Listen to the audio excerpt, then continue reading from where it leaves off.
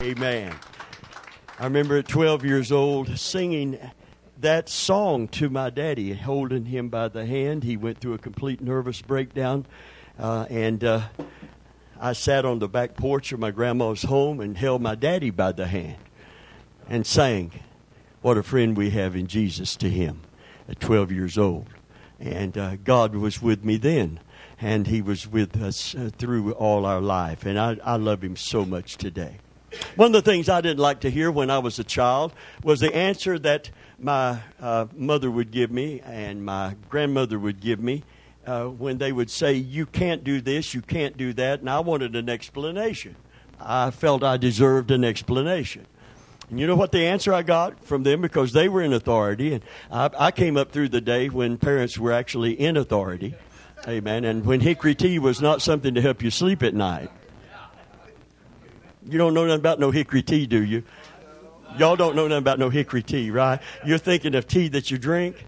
Hickory tea is when you go get a switch off a hickory tree up in Kentucky. Yeah. Australian pine, well, that'll work too. But hickory is even stronger than that. And they would threaten me with hickory tea sometimes. So when they gave me the final word, they would say things like this. And I didn't like to hear it as a child because they would say, I'd say, "Well, why can't I do that?" I felt I deserved an explanation. I mean, I'm 10 years old. I'm not a kid anymore, right? Why can't I do that? And they would say, "Just because I said so. Just because I said so." So when we read in the Bible that God loves us just because, and we want an explanation, it's hard to believe how much He loves you and me. We sing that song, "Oh, how He loves you and me. He gave us His Son. What more could He give? Oh, how He loves you and me." We talk a lot about faith, but the Bible said that faith worketh by love. And the Bible speaks of our Spirit-filled experience as being based on a foundation of being rooted and grounded in love. Not just any kind of love, but the God kind of love, the divine love. Three kinds of love. There's eros, which is it's physical attraction, it's sexual attraction, it's sensual attraction. Eros. And that's why we get the word erotic from that. And by the way, to satisfy the desire of eros, you don't need to love the person. Love doesn't have to. You know, when you get discouraged in even finding love, you sing that song that was made famous not too awful long ago. What's love got to do with it? It's just a second-hand emotion. No, it isn't. It's got to be more than a second. Every person who is just playing the field out there needs to be loved by somebody that will make a devoted commitment to them for more than just sexual pleasure, but for something deeper than that. And by the way, there's nothing wrong with sex in the right context. We're all adults in here. There's no one under 40. Oh, I'm just asking. Amen.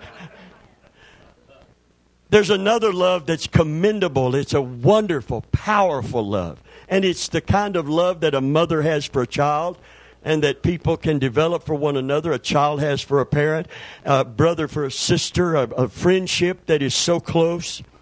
It is a love that is maybe seen more clearly in its self-sacrificial form in the military. I remember during the Vietnam War, my wife's uncle flew a helicopter in Vietnam. I came up through the Vietnam. You're a Vietnam vet sitting right here in the United States Army. And there was a young black man. He happened to be in the Marine Corps part of that war. And a grenade was hurled into a ditch that they were taking cover in. And he knew there wasn't time to throw it back out. And he knew he and his there were 4 of them in that hole firing. He said, he didn't say, he knew instinctively that grenade goes off, that shrapnel flies. If the concussion of the grenade don't kill all of us, the flying shrapnel is going to cut us to shreds. Nobody will survive this. And he did something unthinkable unless some kind of love is in operation. He threw himself flat out over the grenade. It tore him to pieces because he absorbed the concussion. All the shrapnel tore him. And some of the shrapnel hurt and wounded the rest of them. But they all survived because he laid down his life. God talks about this kind of love in Scripture. He said, greater love hath no man than this, than a man would lay down his life for a friend. No greater love anywhere than this, than a man would lay. Mankind has the capacity, without the Holy Spirit, without being saved, we have the capacity to love like that. It is called philos. Phileo. And that's where we get Philadelphia from, that phileo, city of brotherly love. However, I would advise you not to go to the wrong places in Philadelphia in the evening. Can you say amen? Just be like the doctor on Hee Haw that gets the call that I told you about. That a man called him up and says, Doc, I broke my arm in 2 places. What should I do? He says, stay out of those places. Can you say amen? There's places you ought not be. Philos is powerful. God talked about it. He said a mother's supposed to have it for their child, but they don't always have it. It was unthinkable, but it happens. Can a mother forsake her suckling child? Yea, she may. He said, but my love goes beyond that. But I will never forsake you, O house of Israel. Can you say amen? Can she do that? Yes. But will I ever do that? Never. I will never leave you. That's what Jesus was basing that on. It's not just a legal, contractual commitment. I want you to know the covenant that you have with God through the blood of Christ is a love covenant. It's not just a legal covenant. He's not just doing it because He's holy. He's doing it because He really loves you. And because of love, He has given His Son. And because of love, Jesus stayed on the cross. Love held Him there because nothing else could. Don't ever see Jesus as a victim of Caesar's Rome. Peter tried to defend Him with his sword. And he said, put up your sword. If my kingdom were of this world, nobody could take me to the cross. Nobody could nail me to it. Nobody could make me go there. The Bible said when He stood in Pilate's hall as a lamb, dumb before his shearers, He opened not His mouth. And friend, I want to declare unto you, it's a good thing He didn't. Because He told Peter, He said, if I didn't want or will, or my Father didn't will it, and I wasn't compliant with my Father's will, He said, I'd call the armies of heaven. Amen. I'd call the warrior angels of heaven. I would destroy them and this world. He had He's the commander. And they called Him in the Old Covenant the Lord of Hosts. And that means the commander-in-chief of heaven's armies. That's why when He comes back, He's coming back leading the armies of heaven. He's riding on a white horse. If you're looking for Him on a donkey, you're looking for the wrong Jesus.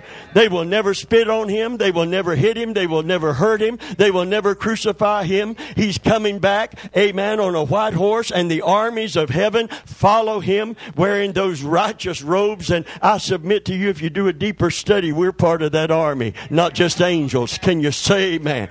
If we suffer with Him, we're going to reign with Him. And that's part of the beginning of His reign forever. Praise God. And the armies of heaven followed Him. And there was a name written on His thigh. King of kings and Lord of lords. Hallelujah. So don't look at Him with a sympathetic, oh my God in heaven, I do sympathize with His pain and His suffering, His heartache and heartbreak. But I want you to know what held Him on that cross was not those nails through His feet and hands. Do you understand? He could have called heaven's angels. He had that kind of authority. See, that makes the love more strong. It makes it more powerful, the gospel. He didn't have, we used to sing it on Sunday morning. He didn't have to do it, but He did. You remember that song. You come up around church and church people, you get these songs down in your spirit. He didn't have to do it, but He did. He didn't have to do it, but He did. He didn't have to love me, but He did. He didn't have to die for me, but He did. He didn't have to do it. He chose to do it. Nobody will ever love you like that. That's a different kind of love. And so they had to come up with a name for it. And it's my understanding, and Wikipedia can't take you into all these places, but it's my understanding. Wikipedia, is that the wiki whatever? They had no word until the Christian era and Jesus on the cross. They had no word. Phileo wouldn't be enough for that kind of love. Because laying down your life for a friend is one thing, but laying down your life for the proud, the blasphemers, the people that took sick pleasure in watching you suffer, that's a whole different thing. Can you say amen? Hallelujah. God commends His love, the divine love, to us, in that while we were yet sinners, we were not friends. He wasn't, come on, man can do that, but only God could do what Jesus did on the cross. Can you say amen? It was a God kind of love. And so they had to come up with something beyond eros and beyond phileo. And they came up with agape. Agape in the Greek. And it is clearly a supernatural, divine love. It's pure, therefore, it's because it's coming from His divinity. And it is powerful. And it is strong. Amen. And that's why when we get in the New Testament and we read those little simple scriptures, for God so loved, we don't see how much He loved unless we see Jesus on the cross. And not just Jesus suffering on the cross physically. His suffering went beyond the physical. The Bible said He endured the cross. And you would think in our human understanding He would, it's the pain. But it said He endured the cross, despising the shame. He that knew no sin was treated as a sinner. He became sin. Not that He sinned, but He became as if He had sinned in order to pay our sin debt on the cross. And He didn't have to do it, but He did. And the fact that He did is the core of the gospel of Jesus Christ. Can you say amen? Hallelujah. Hallelujah. When I don't know where God is, what He's up to, why this is occurring, I have to go back to that love, Sean, and say, that's why Paul said, and I mean, he went through it. Paul went through it. Anybody in here ever been through it or are going through it? How many's ever been through it? How many's going through it? Okay, I got news for the rest of you. Your day is coming. Can you say amen? Sure as the sun rises and sets, amen. In this world, how many, let me get this going here. How many live in this world? You're still in this world. In this fallen world, you shall have tribulation. And being a Christian doesn't exempt you. There's no exceptions. The Greek word is thelpsis, and it means anguish and pressure. It's going to come to every one of us. And Satan's desire and design, his strategy, his wiles, his strategy of deceit to defeat you and I, so that we don't believe God through our troubles and trust Him through our problems and pressures, is to make us doubt the love of God. Because faith worketh by love. And love is the foundation for us believing God. His love first for us, and then our love reciprocated back to Him. Amen. How many know there's a commandment, the first and great commandment? Thou shalt love the Lord thy God with all thy soul, strength, mind, and might, with your everything. How many know nobody can love Him like that just because there's a commandment to love? So God knew you couldn't. So He sent Christ. Christ went to the cross to show how much He loved us. And then the Bible said that the just has suffered for the unjust, that He might bring us to God.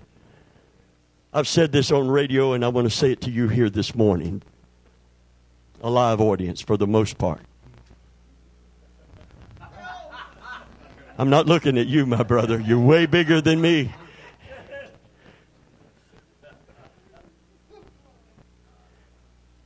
For the most part. Heaven is not the grand goal of God for you. It's the place you're going to live. But it's not the grandest goal of God for you. Escaping hell is not the main reason Jesus went to the cross. Now, to you and me, there's nothing no greater than that. The most sobering thought that I've ever had in my life was when I realized my lost condition and where I was going to spend eternity without God.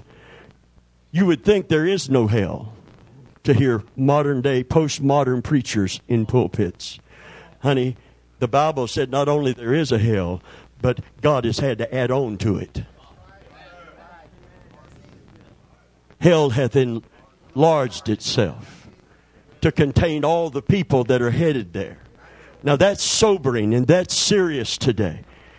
And that's the most serious reason I can think of for escaping that place, is that people will be banished and punished, banished from God's presence and punished forever. Where the worm dieth not and the fire is never quenched. That's a terrible thought. It's beyond my comprehension. I can't comprehend eternity, let alone eternity in torment. Heaven is a grand incentive to get saved. Escaping hell and then going to heaven, you got two grand incentives. And you'd think that would be the ultimate reason for Jesus going to the cross, is to just cause you to escape hell and go to heaven. It is not. And because people have presented that or see that through the eyes and lens of our flesh, we can't comprehend some of these. We don't comprehend the shame. We can comprehend the pain of crucifixion. But we're not holy as he was. And we can't comprehend the shame when he that knew no sin became as if he was a sinner and was treated that. Listen, he died on the cross just like a sinner without God would die. Every Christian that's ever been crucified after him had God's promise of his presence and his grace and his peace in spite of that. But not Jesus. Jesus said in Pilate's hall, my Father. Everybody forsook him. Nobody wanted to identify with him. And you know what he said? He said, my Father's always with me. I've got courage and strength because my Father is always with me. But on the cross, when he took our punishment, he was wounded for our transgressions, he was bruised for our iniquity. The chastisement of our peace was upon him, and with his stripes we are healed. From sin's deadly wound, physical healing, again, is secondary. You don't change the context. You don't change it to the... See, we're quick to go to the physical, to move into the physical. That's not the context. We can use that. It is very true. 1 Peter chapter 2, verse 24 says it clearly, who his own self bare our sins in his own body, with whose stripes we are and we were healed. And you can be healed because of what he did on the cross. And we'll go into those scriptures if you want to sometime. Amen. But I want you to know that when he opened the eyes of the blind, he was anointed to set the captive free, to set at liberty those that are bruised, and to open the eyes of the blind. We immediately see physical blindness being healed. It's not in the context of anything physical. It's in the context of all things spiritual. It's in the context of a man's salvation. It's in the context of the God of this world has blinded the minds of men lest they see the glory of the gospel and be saved. But Jesus came and was anointed to open the eyes of the spiritually blinded by Satan, to see not only their lost condition and their destiny, but to see his offer of salvation. Hallelujah. Can you say amen? And the blind are able to say, I see. Hallelujah. You saw it one day. If you're a Christian, you saw it one day. Hallelujah. It wasn't just a man that shamed you or threatened you with hell. You saw it. Hallelujah. Because he opened your spiritual eye so you could see. Hallelujah. Hallelujah. Hallelujah. But the greatest incentive for salvation is because God wanted to be reconciled to fallen man. I said on the last radio broadcast we made, in the invitation at the closing of the radio broadcast, If you're any man or woman listening to my voice right now, you're wanted. You are wanted. It don't matter who you are and what you've done, where you come from, you are wanted. Amen. I didn't get into that part, but I'm going to do it here today. There's a wanted poster with somebody's picture on it. Amen. Right in the throne room of God. Listen, the Bible said, don't let nobody tell you any different. Don't let nobody tell you any different. It is not His will that any should perish. Oh, yeah, there's a lot of people that deserve a lot of judgment and a lot of things, but it's not His will that any should perish, but that all have eternal life. Don't ever get into election, because He would have to will some people to go to heaven and go to hell before they're even born. But it's not His will. It's not His will. It's not His will. It's never been His will. Amen. Because the Lamb was slain, because God knew if He gives man a free will, he can make the wrong choices. And if he does, he's going to damn his own soul. Amen. So He knew that, and I don't want him damned. And I don't want to enlarge hell. I want to enlarge heaven. Can you say amen if it's necessary? Jesus was not an afterthought after man sinned. Because when He gave man a free will, God already had a salvation plan in view. If he falls, I have a redemptive plan. Hallelujah.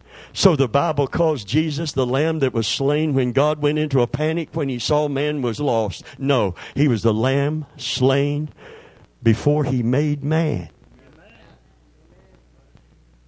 He's the Lamb that was slain from the foundation of the world. You look a little bit like Shirley Caesar. You ain't Shirley Caesar, are you? Oh, no, give me a fist bump. Just give me a fist bump. Oh, how far from it? How do you sing? You sing pretty good, though, right? You hit a note or two? All right. Praise God. Brother Taylor said that'll do. Amen. Praise God.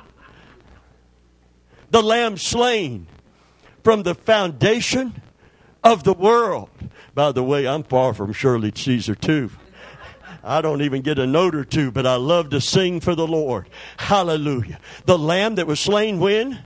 From the foundation. Listen, He didn't make man and then make the world. He made the world and then He made man out of the dust of the earth. And before the foundation of the world itself, He said, I'm going to do this and I'm going to do that. And I know when I do this and give that man that I'm going to make a free will, he may use it wrongly. And if he does, he's lost. He's doomed. He's damned.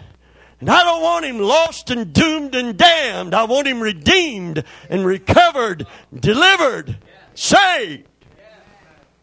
So in His plan, and all through the Bible, all the Old Testament sacrifices, they would have been of no value to God. I'm going to tell you, the blood of that lamb would be useless to God unless it was a type of that lamb that was slain and that lamb that was coming, that John saw. And when he saw Him, he had a revelation.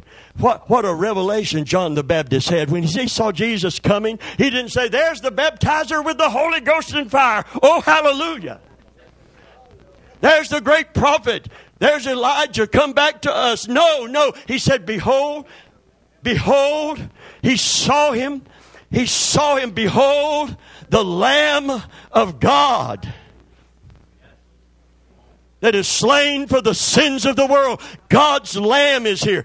God's Lamb, the last Lamb that would ever be slain, the last sacrifice that God would ever receive. Can you say amen? They continued to slay lambs and slaughter them and put their blood on the mercy seat, but none of it had any value after Jesus shed His on the cross. He established a new covenant. Hallelujah. Through the blood of Jesus Christ. And it's a love covenant. It's a love covenant. For God so loved the fallen world full of proud, sinful, blaspheming people that wanted His Son dead and pushes away the Holy Spirit when they convicts them. God loves you enough that He gave His Son for you. He commends His love. Said for a man, someone may die. For a good man, someone peradventure may dare to die. But God commends His love to us, that while we were yet sinners, Christ died for us. Christ died for the ungodly. Hallelujah. And it's supposed to melt our heart. It's supposed to make us want to serve Him. Not dread to serve Him, be made to serve Him, but desire to serve Him. Can you say, man? And that's why when the first love was lost, He said, nothing else you're doing so right has any value to me. A lot of religion being practiced this morning. Even the right religion, the Christian faith, but without the love of Jesus and without love for Christ. God said that don't do a thing for me. Amen? And when people see self-righteous religious people practicing their religion instead of followers of Christ, loving Him and serving Him, they don't see something that attracts them. What's attractive to the world is to see someone that is loved enough that we would devote our life to Him and find joy in it. Hallelujah. We'd gladly take up our cross in order to follow Him. I fell in love with Pamela. It wasn't just teenage sexual attraction. We became intimate at some point. But our main reason for being together is what she said. My daddy had a nervous breakdown at 12 years old. I sat on the back steps and sang to him, what a friend we have in Jesus. Well, I held my daddy's hand, and my daddy wasn't there to hold my hand.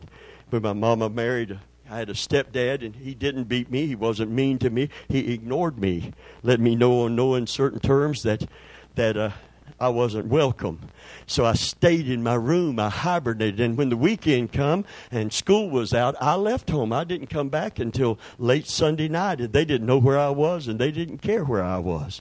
And so I would hitchhike from Seffner Mango area, Florida, down to a theater. I forget the name of it. There's a theater down on Hillsboro. Used to be a drive-in theater. Hillsboro Drive-In Theater. That was your first job. I probably saw you there as a young man, and I wouldn't have known you. Can you say, man, as a young man? We would hitchhike down there, and when they'd have, and I'm going to tell you something, I wasn't even crazy about Elvis, but they'd have 4 Elvis movies back to back, all-nighter Elvis. I never was crazy about Elvis. I probably should have been. I had sideburns down to here. But anyway, we'd sit there just to be out somewhere doing something. Coming home at 2 o'clock in the morning on Highway 92, hitchhiking. You don't do that anymore. But in that world, in that time, nice people, where are you boys going? Where can I drop you? Fortunately, we never had a problem. But I remember feeling so alone. I remember feeling so desperately alone. I would go to the woods. I'd stay in the woods, and I'd just take my BB gun like I was going hunting or something for something, and just to get out in the woods and be alone, stay out there all day. And sometimes I would sleep out there all night long. Now, I remember the night, Brother Taylor, when I was walking from my dad's, my stepdad and mom's to my grandmother's house, and all of a sudden, I felt like I was a grain of sand in the universe. That's when my nerves began to go at 12 years old. But I still knew there's a God. I don't know Him all that well, but I know He's real. And I cried out to Him to help me, because I felt like if I keep feeling what I'm feeling, I felt like I can't truly explain it. Just think of a grain of sand in the universe. Not on the seashore, in the whole universe, completely alone. And there was no comfort in knowing I had a father or a mother. My dad was sick, and he needed me to encourage him. My mother worked hard. My stepdad came home. I lived in this little cave-like area of my room, and that's until the weekend when I stayed gone from either home. A friend of mine, just knowing there's a God that loves you. When I discovered the love of God, when I discovered that He loved me, when I discovered that old Christian hymn we used to sing, I have somebody with me to share my heavy load. I feel His presence near me every day. Though trouble overtakes me along life's weary road, I have somebody with me all the way. Praise God. I never got hugs. I never got kisses. I never got commended when something was good, but I got harshly criticized when something went wrong. I got compared to other people. I'd bring home a C on a report card. I thought, for me, under my condition, all messed up, a C was pretty good, seeing as how I never studied and hardly did any homework. Amen. So I was proud of my C. But when my mama saw the C, she would compare me to my cousin who was a straight-A student and tell me how dumb and stupid I was. And so I didn't have love like that. And Dad wanted, and he loved me, but I was ministering to him at 12 years old. And that was a heavy burden on a 12-year-old. And when I came to Jesus, the Pentecostal Holiness Church, you could just about go to hell over any little thing. Now the pendulum swings over to anything goes and nothing else matters, and that's wrong too, but somewhere right in the middle, the love of God, the chastisement, even when he chastens his children, love is the motive. And the Bible said if you're a child of God and you're doing wrong and you're without chastisement, you're fooling yourself. You're a bastard and not a son. Because he chastens every son that he loves. Scourges everyone that he receives. So if you're doing wrong and he never steps in to get your attention, you'll blow me. But if he steps in to get your attention, I heard the story of a man, and this is inhumane, but, people didn't used to honor animals a little bit. He had an old mule, and the mule, every morning, he didn't want to plow. Man got up at the break of day, and the mule don't want to plow. His nephew come to spend the 2 weeks out of the summer with him on the farm, and he got up. In order to get breakfast, he had to get up when they got up. They got up at the break of dawn, and they're ready to go out and start plowing. And he walked up to the old mule, hooked him up to the plow. Everything's ready. The mule ain't budging. So he takes 2x4 and he whacks him right between the eyes with the 2x4. The old mule, he shakes his head like that, and he said, "Come on, let's go plow." Off they go. He said, "Why did you hit the mule every single morning?" He said, "Because." He said, "He's a good old mule. He'll plow from sun up to sundown. But first, you just got to get his attention." And I don't know if God's ever got your attention. And maybe you don't want to hear this today, but it's too late. You're here now. And if you don't run out right now, you probably heard more than you want to hear. But if God takes the time to invest in you to get your attention through some incident and circumstance, make no mistake about it, it's because he loves you. Because he scourges everyone that he receives. Not to hurt us, but to help us. To help us. To help us. I worked for Tampa Electric for over 5 years. And there was a guy that worked with me at Tampa Electric. Told me the true story. He said, we were working on the power lines and we noticed smoke coming out the windows of a house, a frame house with a screen door. And he said, I ran over and I knocked on the door, that screen door of that house. Nobody came to the door, but I could look straight through that little frame house. And I saw a man's foot. I saw the end of a bed down at the end where it turned to a bedroom, little short area. He said, I saw a man's foot. As I peeked in the door, I saw a man's foot. And I knew there's a man laying on that bed. The house is filling with smoke. Flames are building toward that front door. And he said, I went in and there was a man drunk as a skunk laying in that bed, inebriated, didn't know his house was on fire.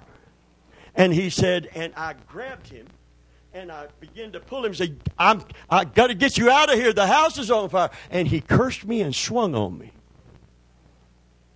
And he said, when he swung on me, he said, I either had to just leave him there or swing back on him. So he said, I swung back on him. And he said he was already semi-conscious. And he said, after I swung back on him, he's probably unconscious. Said, I hit him so that he wouldn't fight me, trying to help him. If you go to save somebody that's drowning, number one, you better be a good swimmer. And number two, if they try to drag you under, you better have a good right hook. Can you say amen? I'm serious. They'll kill you. They'll drown you. Amen. You whack them one. If a shark bites you, don't just scream and holler. Stick your thumb in his eye. Hit him on the beezer, on the nose, hard as you can. Kick and scream. When you're trying to help somebody. He said, I pulled him out. Laid him in the front yard, called the fire. By the time he got him to the front yard, he said the whole house was in flames. And if he had let him alone, when he pushed back, he would have died in the fire. So if God isn't letting you alone, I'll tell you, conviction's uncomfortable. It's supposed to be. It's supposed to be. If you're here without God and you're lost or you're backslid, you're uncomfortable right now. Why? Because the Holy Spirit's here. And God loves you. And God sees you in danger. And God wants to take you from that danger to a place He can provide for you and protect you, save you, and seal you with the Holy Ghost. Can you say amen? And the devil will tell you, but you'll have to give up that sin. I'll tell you, get a hold of what God is offering you, and that sin is not going to be near as attractive as it was. In fact, as you continue to be filled with His Spirit, drink from the living water that He offers, eat of the bread of life, that old fleshly lust for that thing you think you can't do without, you're going to find out not only can you do without it, you're glad to give it up in order to have what God is offering you. Can you say amen? Now let me say this before we close real quickly and read the scripture. We're doing it in reverse today. We do a lot of things in reverse. But we want to hear what the Spirit has to say to the church, not just what I have planned and what we have planned as a program. We want the Holy Ghost to interrupt the plan, and we want God to speak to us today. Hallelujah. Going to heaven, escaping hell, is the byproduct of reconciliation with God. That's why when Jesus, now in our lens, when somebody talks about heaven, oh man, is it John 14? Jesus says, in my Father's house there's many mansions. If it were not so, I would have told you. I go to prepare a place for you. And when I think of the place, in most funerals we talk about the place. You know, we lived in a little shotgun shack down here, but wait till we get to heaven. It is going to be something to see. But when we think of mansions, we think of gated communities and $1 million homes. And the word for mansions in the Greek, because we're human. The word for mansions in the Greek is abiding places. In fact, it's a condominium. And it's a big one. There's not just room at the cross for you. There's room in the condo. It's big enough to hold all those people He wants to save if they would just respond to Him. It's a city 4 square. How big is it? Somebody asked. All right. I'm glad you asked. It's 1,500 miles square. It's 1,500 one way, and 1,500 the other, and 1,500 the other, and 1,500 back. And that's just the first level. And then the Bible said it's 1,500 miles high. Oh, by the way, and it's not staying on some other planet. John said, I saw the heavenly city, the New Jerusalem, coming down out of heaven to the earth as a bride adorned for the bridegroom. Hallelujah. Praise God. What did Jesus put the emphasis on? See, we're human beings, and we look through the lens of the flesh so much, we see everything through that lens, and we're missing something far bigger. All we see in salvation many times, escaping hell and going to heaven and having God protect us and bless us in between. There's something in God's plan and heart far greater than that. He wants intimate, personal fellowship with you. Hallelujah. He said, you can't build a house that will attract me, even if it's supposedly for my honor and my glory. Amen. He said, heaven is my throne, and the earth is my footstool. And he asked a poignant question. Where's the house you'll build for me? I hear preachers all the time asking for people. Remember the Crystal Cathedral before it came to naught and failed and was sold? Robert Schuller, he said, this is for the glory of God. Send in your money, and they were buying these crystal stars to hang in the Crystal Church, fashioned after something over in Europe. And it was supposed to be for God's honor and for God's glory. And this God of glory says you can't build nothing big enough to honor a God this big. Nothing you can fashion with your human hands can contain me, hold me, or attract me. Because heaven is my throne and the earth is my footstool. Where's the house you'll build for me? We need churches, but we don't need churches that are so extravagant that we say we're doing it for His glory. Because that's not what He's looking for. He said, but to whom will I look? He's looking for a man or a woman with a humble spirit and obedient heart. He said, if you can't build a house to attract me, what can you do to attract me? If you can't build a house to contain me, where am I going to live? Where can I live among you? To whom will I look?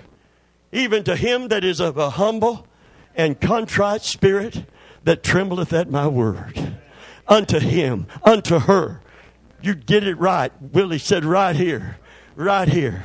Right here. So in the New Testament it becomes crystal clear. Hallelujah. Paul looked out at a bunch of people just like us and says, what?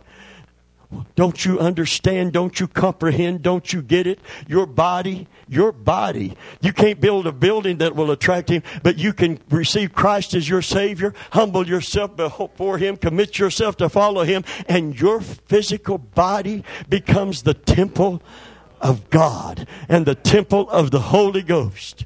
Hallelujah. Brother Venable, how you know you're going to heaven? Because I got the down payment. You know what the Bible calls the Holy Spirit? The earnest of our inheritance. Amen. They used to call down payments earnest money. If you're serious about buying the car, you tie it up with the earnest money. Can you say, man, you give him $100 while you're trying to rake up the other $700? Can you say, man? And he's holding it with that 100. But the 100 means that you're going to come back. You're going to lose the $100. God is not going to lose the investment of His Son and His Son's blood in your behalf. Can you say, man? And the Holy Spirit being able to come and live in you and live in me and manifest the presence of the Father and the Son in us, that through Him, God the Father, God the Son, and God the Spirit comes to indwell our human bodies. And you wonder if you're going to heaven? I'm going to tell you something. The place is not what makes it holy. It's the person who lives in that place. And he doesn't just live in that place. Will he show him where he lives? He lives in the heart of the believer. Can you say amen? If you're holy enough for God the Father, God the Son, and God the Holy Spirit to come and live in you, you're holy enough to live in the city He's prepared for you. Can you say amen? Woo! Hallelujah! Hallelujah! God loves you. I don't know why. Just because. Hallelujah. Just because. Just because. I'll tell you one cause. Give you a glimpse of it before we close. He told ancient Israel, I'm in covenant with you because of Abraham, your father. And he told them why this is far more than a legal contract between God and the people. He said, you're not greater in number than anybody else. That's not why I chose you. You're not, in fact, he said it's not because you're so good and so kind and so obedient and so humble and so sweet.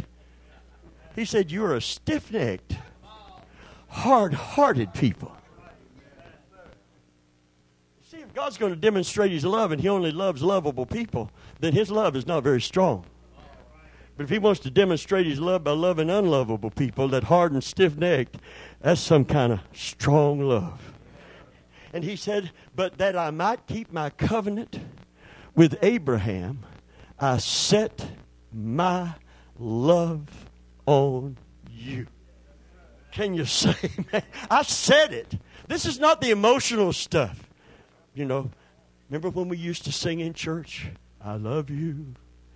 It's so sentimental. It sounds so good. I love you with the love of the Lord. I love you with the love of the Lord. Oh, really? Oh, really? What if I fail you? What if I offend you? You're going to love me anyway? That's the love of the Lord is what we see in your average Christian outfit. I love you with that kind of love. There's only one way to love like that. This divine love, this agape is shed abroad in our heart by the Holy Spirit. He has to love through us. Remember Corrie ten Boom, closing for the 5th time? Corrie ten Boom said she was sent to Ravensbrück concentration camp under Nazi Germany rule. And in that concentration camp, because her granddaddy in Holland sheltered Jewish refugees, he died in a concentration camp. Her and her sister went in together to Ravensbrück. Her sister died at the hands of the Nazis. She died of malnutrition and all of dysentery and all of the shock of being maltreated the way that they were. Her dying breath, she saw the hate coming over, the bitterness that would be normal in our flesh and our humanity coming over Corrie. They've killed my sister. They've killed my grandpa. I hate them. And her last breath before she died, Ruth, was, Corrie, don't hate. Don't hate. Don't hate. And so Corrie prayed, and God took that out of her heart. She was a Christian. And she said, for years, I thought I had forgiven, and all of that was in my past, and I taught and preached, and people loved to hear her story because she lived it out.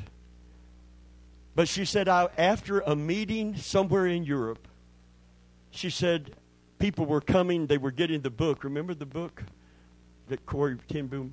The Hiding Place. She was signing an autograph in that book, the story of her life and how God brought her through and how God gave her peace in her heart and forgiveness. But she said, I looked and I saw a man in the back of the line. And the line's getting shorter, and he's in line to come face to face with me, and he had the book, The Hiding Place. And I recognized him as a guard at Ravensbrück that had treated us so awful.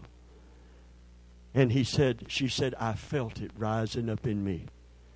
I felt all of the pain, the anger, the bitterness, the hate rising up, because our flesh is our flesh. And we're human.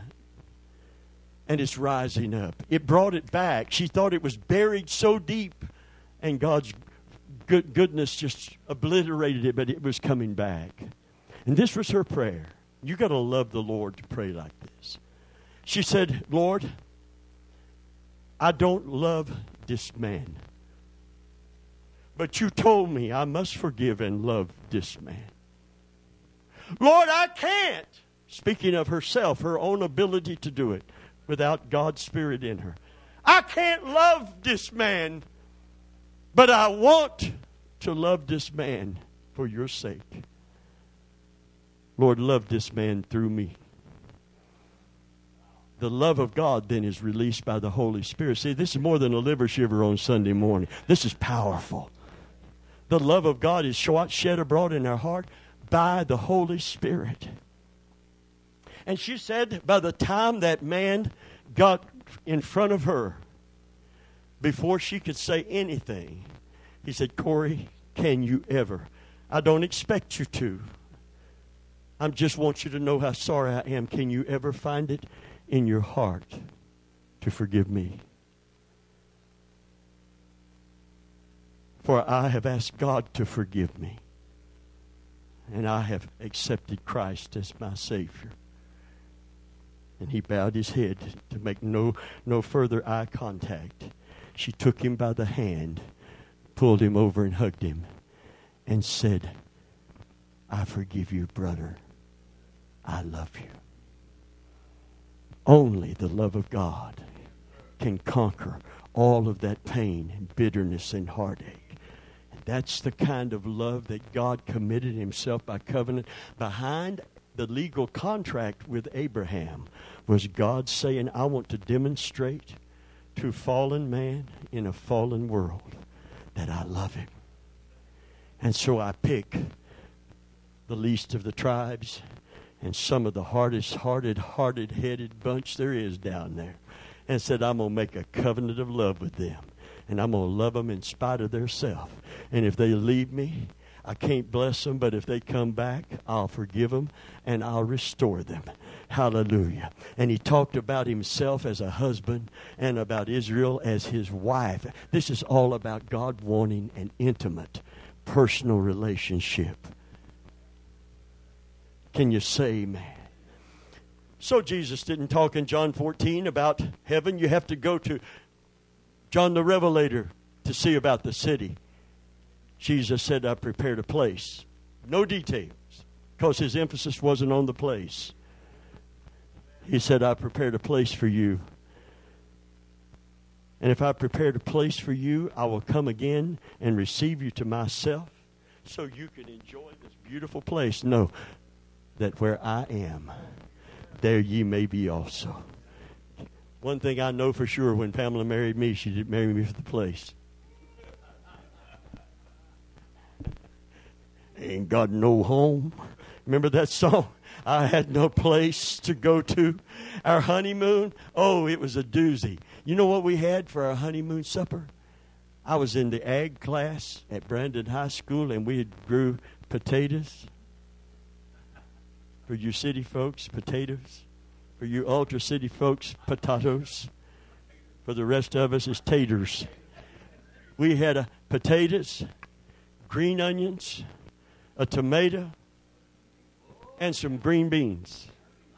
And I'm going to tell you, when you cook it all up, of course, we didn't have no cornbread, we didn't have no meat. And we were in an 8-wide, little old 1930s trailer with no bathroom in it.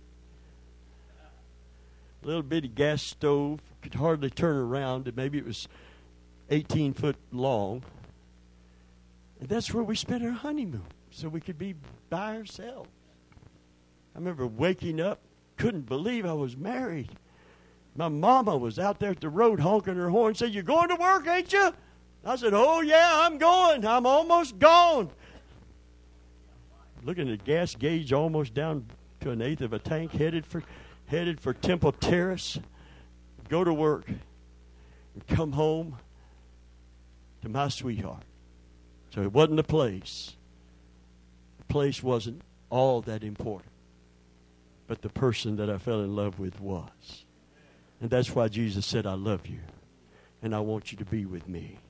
And I prepared a place so we can be together forever. Can you say, man, isn't that beautiful? And that's why the supper is a victory supper, but it's more intimate and personal than that. It's called the marriage supper of the Lamb. You know what the bride of Christ is? We're his reward for staying on that cross. Can you say, man? And John saw us and a whole bunch of others. He said, I looked and I saw a great multitude coming out of every kindred, tongue, and people. Amen. These are from all different cultures, all different languages, different skin tones. He said, they're coming from everywhere. And he said, who are these?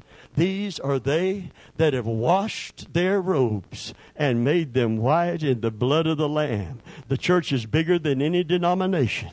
Can you say, man, or organization? It is the blood-bought.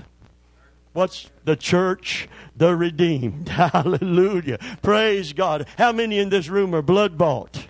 You consider yourself the church and you know that you have been redeemed. Hallelujah. How many want to know more about the love of God that's in Jesus Christ so that you get rooted and grounded in love and grow up into Him who is the head, that you might comprehend with all saints what is the length, breadth, depth, and height. This is something you can't describe, but it has dimensions to it, but it's indescribable because we can't think that big. God wants you to know the length of His love, the breadth of His love, the depth of His love, and the height of His love, that you might be filled with all the fullness of God. It's about a revelation of His love, not just the power that comes through the Holy Spirit. There's a lot of tongue-talking people that are not rooted and grounded in love. Amen? They got power, but they don't have the faith to use it. So they're walking around with all of this power and being defeated by the enemy. Deceived by the enemy. Defrauded by the enemy of what is theirs in Jesus Christ. God wants to address it, and God wants to change it. Can you say amen? Hallelujah. Hallelujah. Hallelujah. Will you stand to your feet today? I want to say this as we leave here today. You're highly favored. And you are well defended. Can you say amen? Hallelujah. Hallelujah. There's a lot of things that break down under pressure, but the love of God doesn't. Hallelujah. Hallelujah. It believes all things. It endures all things. Hallelujah. Hallelujah. Glory to God. So follow after faith, hope, and charity, agape love, these three. But top shelf is not faith. Come on. It's not faith. Don't put it on top. It doesn't belong on top. Follow after faith, but don't put it on the top shelf. Follow after hope, but don't put it on the top shelf. Follow after faith, hope, and agape love, divine love, these three, but the greatest of these, everybody say top shelf, is love. Hallelujah. Praise God. Amen. I don't know what God's going to... Let me just say that. Anybody in here that don't know Jesus that want to know Him, anybody in the room, okay, I'm going to tell you the altars are going to be open as this song plays. I don't want to walk out that door without God defending me.